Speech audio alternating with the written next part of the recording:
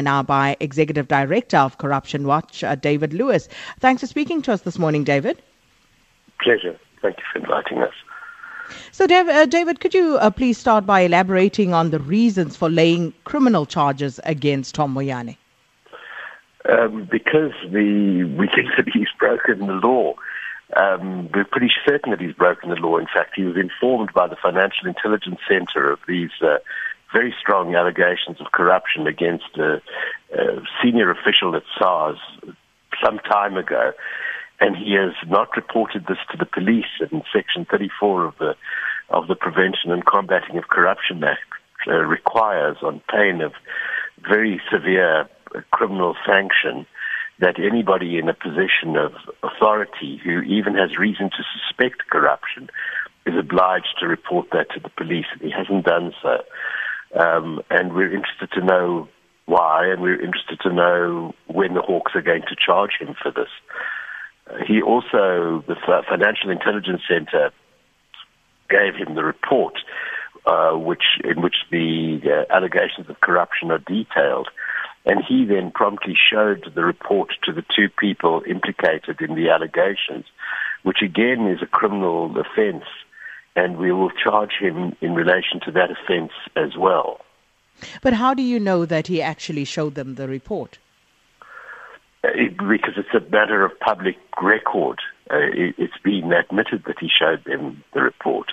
But we've sent him a letter, and he is, entitled to assert something different if he wants. But the facts in this matter seem very, very loud and very, very clear.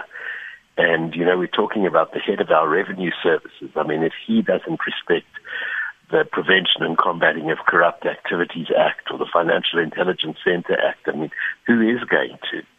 So we view this in an extremely serious light, and we're absolutely determined that those charges should be laid and that the police should pursue them and investigate them and pursue them.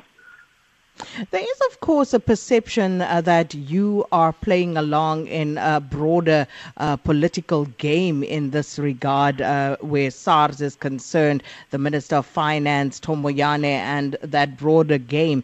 How would you respond to that if someone were to ask you with that in mind? What are you hoping to achieve through this? Yeah, well, that's inevitable. I mean, when everything has become... Every action has become as deeply politicized as has in South Africa right now. It's inevitable that there would be that accusation leveled.